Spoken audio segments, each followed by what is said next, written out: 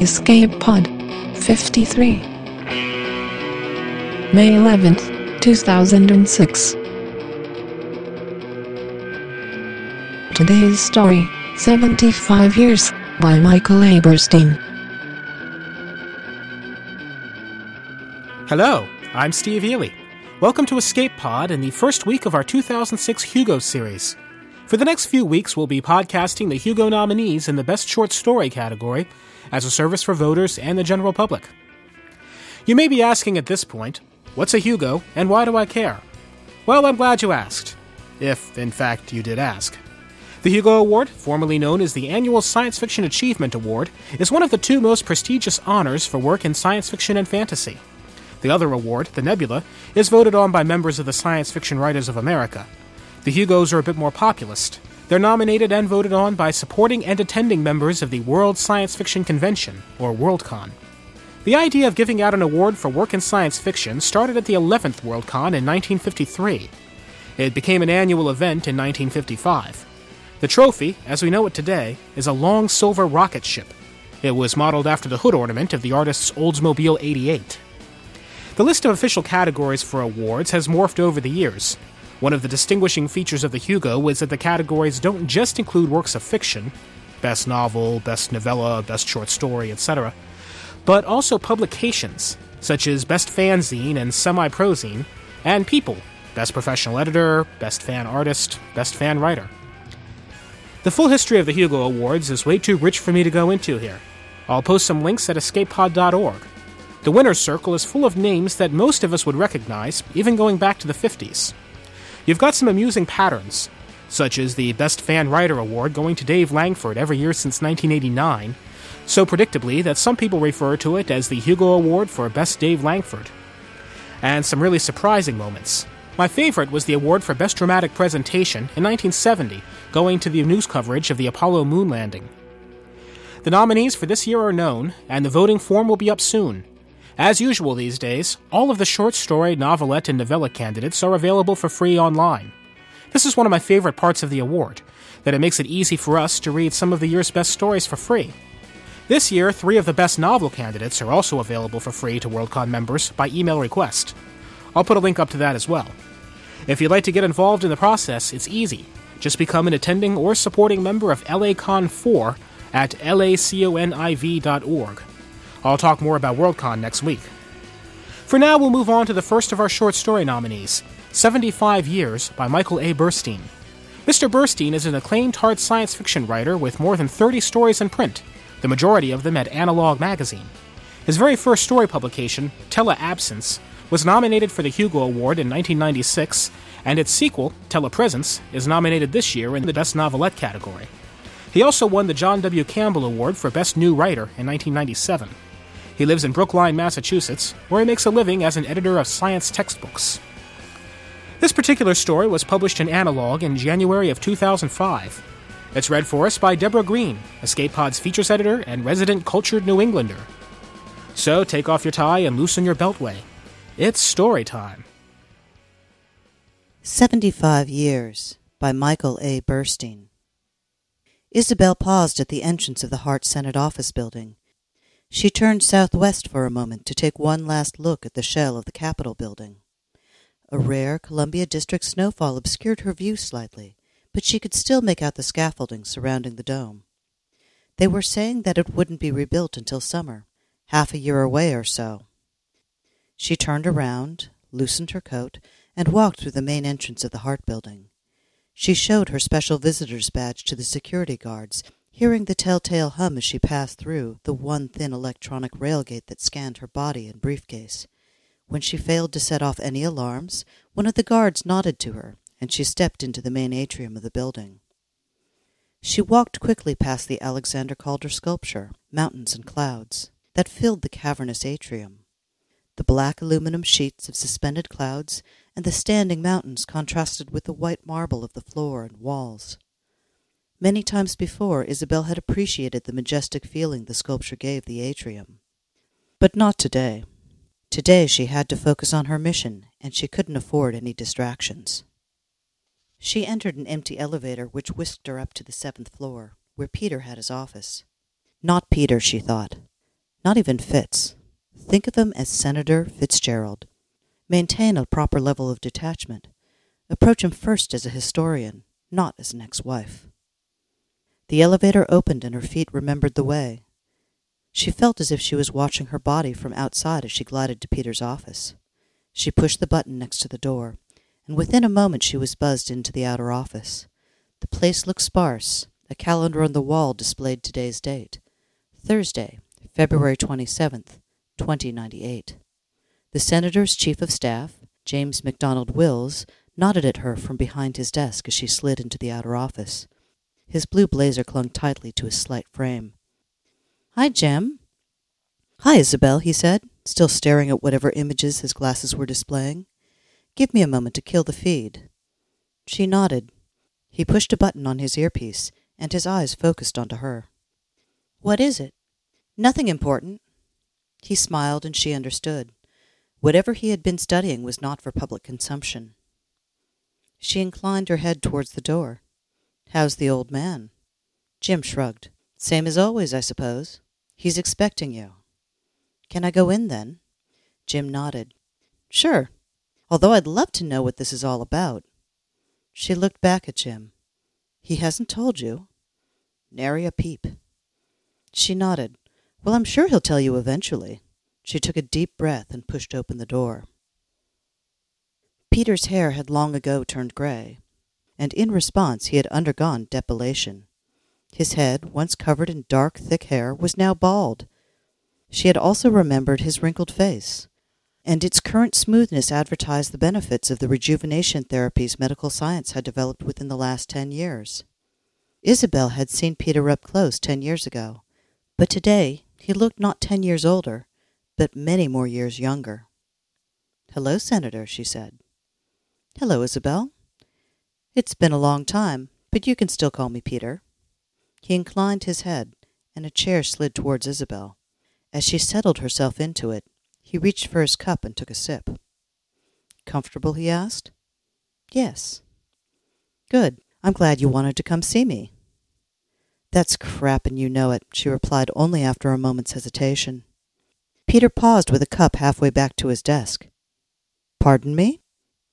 "Peter, cut the geniality for a moment. I know as well as you do how much pull it took for me to arrange this meeting." He put the cup back down and shrugged. "You haven't changed, Isabel. You're still as blunt as ever." He rubbed his eyes. "Fine. I resent this meeting. I have no interest in talking to you. Are you going to do me the favor of leaving now?" "No, I'm not. I'm going to have my say." He smiled. "Have your say, then. It's not going to change anything." "Very well. I'm here to ask you to leave Title 13 of the United States Code alone." He sighed. "Tell me something I don't know." "I doubt I'll be able to, Peter. But maybe I can give you a different perspective on it." "A different perspective? On my census bill?" Isabel opened up her briefcase and removed one of her handhelds. "I have here the text of your bill and the argument that you've given in favor of it." Isabel turned the handheld on and read to herself briefly. "According to this, your bill would push the date of release of the individual census forms from 72 to 75 years. It makes sense, Isabel." "It does." He pointed to her handheld. "You say you have my argument in there." "I do, and I find it specious." "Oh, really?" She nodded. "You're very clever, the way you're hiding this change as a way to save money for both the federal government and the taxpayers. Well, it does save money. With more time to process the individual census reports, the less we'll have to pay overall. And who cares if we delay the release of the individual questionnaires from 2030? It's not like there are a ton of people dying to see them." "But there are. I represent a coalition of historians." "That wasn't a joke?" "No, it's not a joke. Look, historians have always waited 72 years for the individual questionnaires to be released, and they have the statistical data. Hell, they've had it since the census was taken. This is such a minor thing. I have no idea why you're so upset about it." "Then let me tell you. Suppose you do push the release date to 75 years. and the world doesn't come to an end. So a precedent is set. A few years later, someone else suggests that we push it to 80 years, then 90, then 100. Before you know it, census data is kept confidential in perpetuity, and history is lost. And all because you managed to push the date of release to 75 years. Peter stared at her for a moment, then let loose a raucous guffaw. History is lost? You're kidding, right? No, I'm not. It's like the great copyright battles of the early 21st century, when all the corporations fought for corporate extensions so they could hold on to the rights to their characters, so that no one else could ever use them. So, Time Warner, Marvel, Disney still owns Mickey Mouse, Superman, and Spider-Man? So what? So our cultural heritage is taken away from the public and reserved for the corporations. Now it's our historical identity that you're threatening to rob with your new bill. Isabel, it's not just the money. Right. It's also the longevity factor. Peter looked surprised, but nodded. People live longer today. Our founding fathers lived in a world in which the average lifespan was barely 40 years. They couldn't fathom a world in which people routinely lived to be 3 times that age. But here we are today. And there are millions of people alive right now who filled out that census back in 2030. Releasing the information too soon would be a violation of their privacy. History must be subservient to the living. She shook her head slowly. You don't really believe that, Peter. I know you too well. Perhaps you think that history ought to be subservient to you, but not to the rest of us. So what if I do? The argument still holds. She sighed. Peter, you're forcing my hand, and I really don't think you want to do that. He leaned back in his chair and gave Isabel a smile. Oh, why not? Amuse me. What else have you got? Isabel took a deep breath and considered her words carefully before she spoke. Very well, Peter. According to your birth certificate, you've just turned 68 years old this month, and the significance of your age is not lost on me. You're in the 2030 census. It's not others you're trying to protect.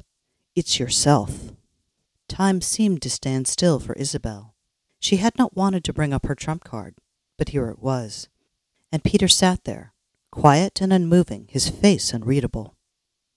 Isabel counted off 30 seconds in her head before she found the courage to break the silence. Peter? Senator, he replied. She nodded. Senator Fitzgerald, will you agree to drop the bill, or should I? Peter cut her off. No, go on. I want to hear what you have to say. Okay, let me start from basics then. If Title 13 stays the same, the 2030 census data will be released in 2102. But if your law gets passed, it doesn't get released until 2105. So, you're planning to run for president in 2104, aren't you? He glared at her. The media's speculations. Screw the media, Senator. I'm not about to head out your office door and go blogging on the hollow sites. For the moment, this is just you and me in your office. So are you running for president in 2104?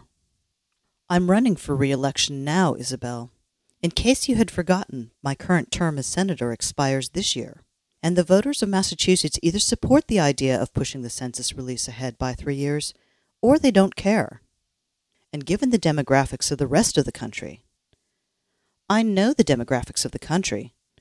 40% of the population is over 65. If you bother to present the longevity argument to them, they may very well support the bill. But think for a moment. I'm not the only one who's going to be able to make this connection. It's obvious that if Title 13 is changed, your personal first census record will stay hidden until after the election of 2104. So what's in the census of 2030 that you want to hide? Peter sighed. I always said that you were smarter than I was, Isabel.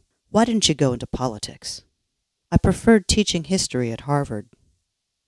Yes, you did. Well, I didn't tell you my secret when we were married. What makes you think I'll tell you now? Because I wanted to give you the chance to do so before I told it to you. For the first time that she could recall, Isabel saw fear on Peter's face. He tried to cover it up with a sneer, but Isabel could see right through him. "Oh, really?" he asked. "You think you know what I'm hiding?" "Yes, I did some digging of my own." She reached into her briefcase and pulled out another handheld. "The United States went through a bizarre period at the turn of the millennium. We were polarized between the liberal states and the conservative states, kind of like we are today. Even the war on terror couldn't unite the country for more than a brief period of time. And our state, Massachusetts, has always been among the most radical. Lexington and Concord, the only state not to vote for Nixon, same-sex marriage from 2004 to 2044, polygamy approved under the second Mormon governor." She paused. "And thanks to MIT and Harvard, legal human cloning for a very brief window in the 2020s. Peter coughed. "That has nothing to do with me." "Not according to your birth certificate, no. But birth certificates never revealed that information. The census, on the other hand, added a question in April of 2030 because of the legality of cloning." Isabel studied Peter's face. The fear was gone. "Isabel," he began. "There's no record of your mother, Peter." "She died in childbirth." "That's what you've always told me before, but that's not what I found." She paused. "You're a clone of your father, Peter, or rather of one of them, and I have proof." Peter remained quiet, so Isabel pressed on. "Before 2004, your biological father would have been what was euphemistically referred to as a confirmed bachelor. But according to records in Brookline Town Hall, your father was married to another man when you were born. Of course, in this day and age, no one may care about that, especially since your father's divorced shortly after you were born. But they will care about the fact that you're a clone." Peter bit his lip. "I'm just as much a human being as anyone else." "Of course you are, Peter. I don't deny that, but there are people out there who will claim that you're not, that you lack a soul, or that you're a demon. Insufferable bigots, all of them. But unfortunately for you, there's still a stigma." "Are you going to reveal this?" "Only if you make me. The way I see it, Peter, if you pull back from your position on Title 13, you have a chance that no one will find out your secret. After all, there's a lot of census data to go through. On the other hand, since you've been so vocal about pushing the release date to 75 years, your opponents might very well do some extensive digging before the election. But that's a chance you've got to take. Because if you don't back off, I'm releasing what I know to the press, and your secret will definitely be out." He wrung his hands. "It was never about protecting history with you at all, Isabel. You just wanted to ruin me." "Partly," she admitted. "I hated the way politics tore us apart, but I'd rather not ruin you if I don't have to. There's another way." "What?" "Be bold for once in your life." "What are you talking about?" Isabel smiled. "Throughout our history, great men and women have stepped forward to stop discrimination. Rosa Parks, Martin Luther King, Margaret Marshall." She paused. "You can be one of them. Fight the good fight. Let the world know that you're a clone before the census data is released in 2102. He shook his head. "I don't know. I'm not sure I have the strength for that kind of fight anymore." "Then you shouldn't be in the Senate anymore, should you?" She paused. "You fought like this once before. You can do it again. Hell, don't wait until the presidential election of 2104. Announce it now, during your 98 re-election campaign." "I'll lose my seat." "So what? You'll gain a place in history, a far more important place than if you became president. I know you've always been obsessed with history, Peter. That's why I married you. Return the favor to history." Peter sighed and pushed back away from his desk. He stood up, walked around Isabel, and stopped at his office window. He stood there quietly for a moment, then turned to face Isabel again. She could see a weary look in his eyes. "Well?" she asked. "I don't know if I can handle it," he said. "I'm sure you can." He closed the distance between them and took her hand, surprising her. "Perhaps I could," he said, "but only on one condition." "You're naming conditions?" Yes. He paused. Stay with me. I'm sorry? I never should have let you go. Is this blackmail? He sighed again. No, it's not. I'll do what you ask, whether or not you join me again. But you were always the stronger of the two of us. And this burden, it would be better shared. She looked into his eyes, and for the first time in years, saw in his soul the man she remembered. Gently she squeezed his hand, and felt him squeeze hers back. It would be, she said.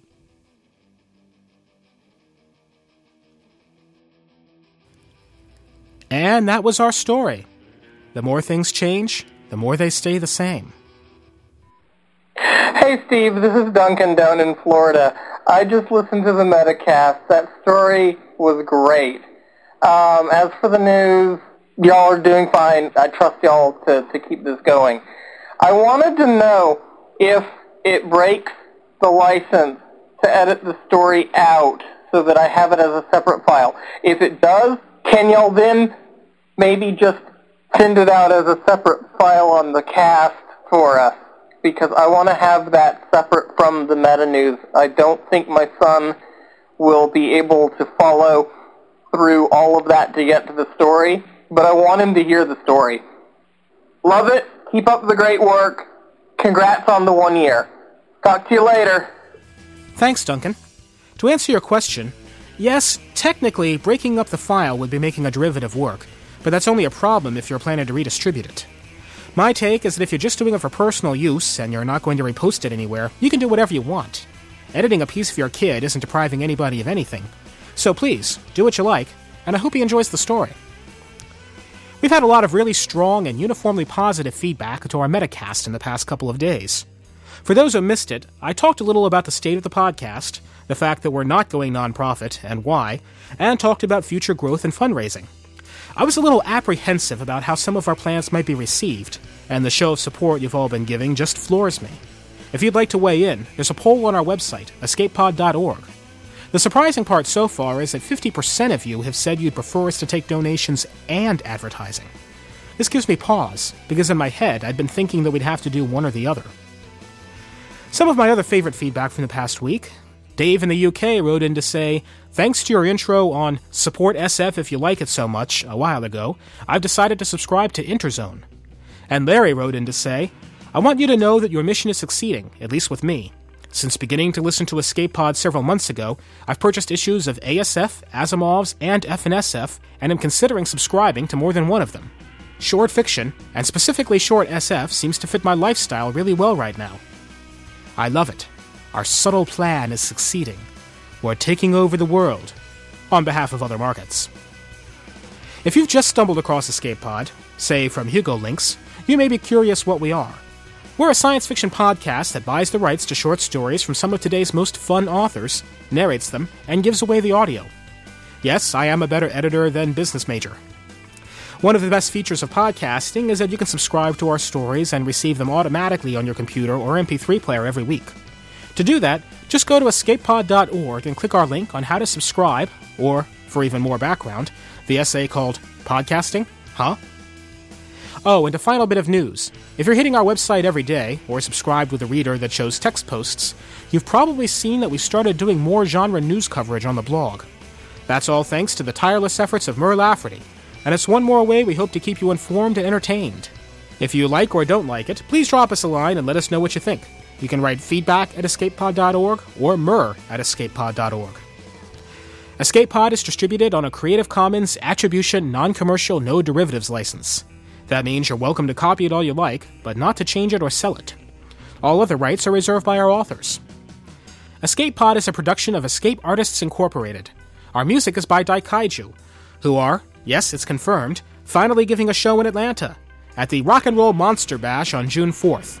That means you'll see me there, so hurry up and get your tickets. And that was our show for this week. On a personal note, I can't wait for Friday. We'll see you next week with another Hugo nominee. In the immortal words of Dennis Miller, that's the news, and I am out of here.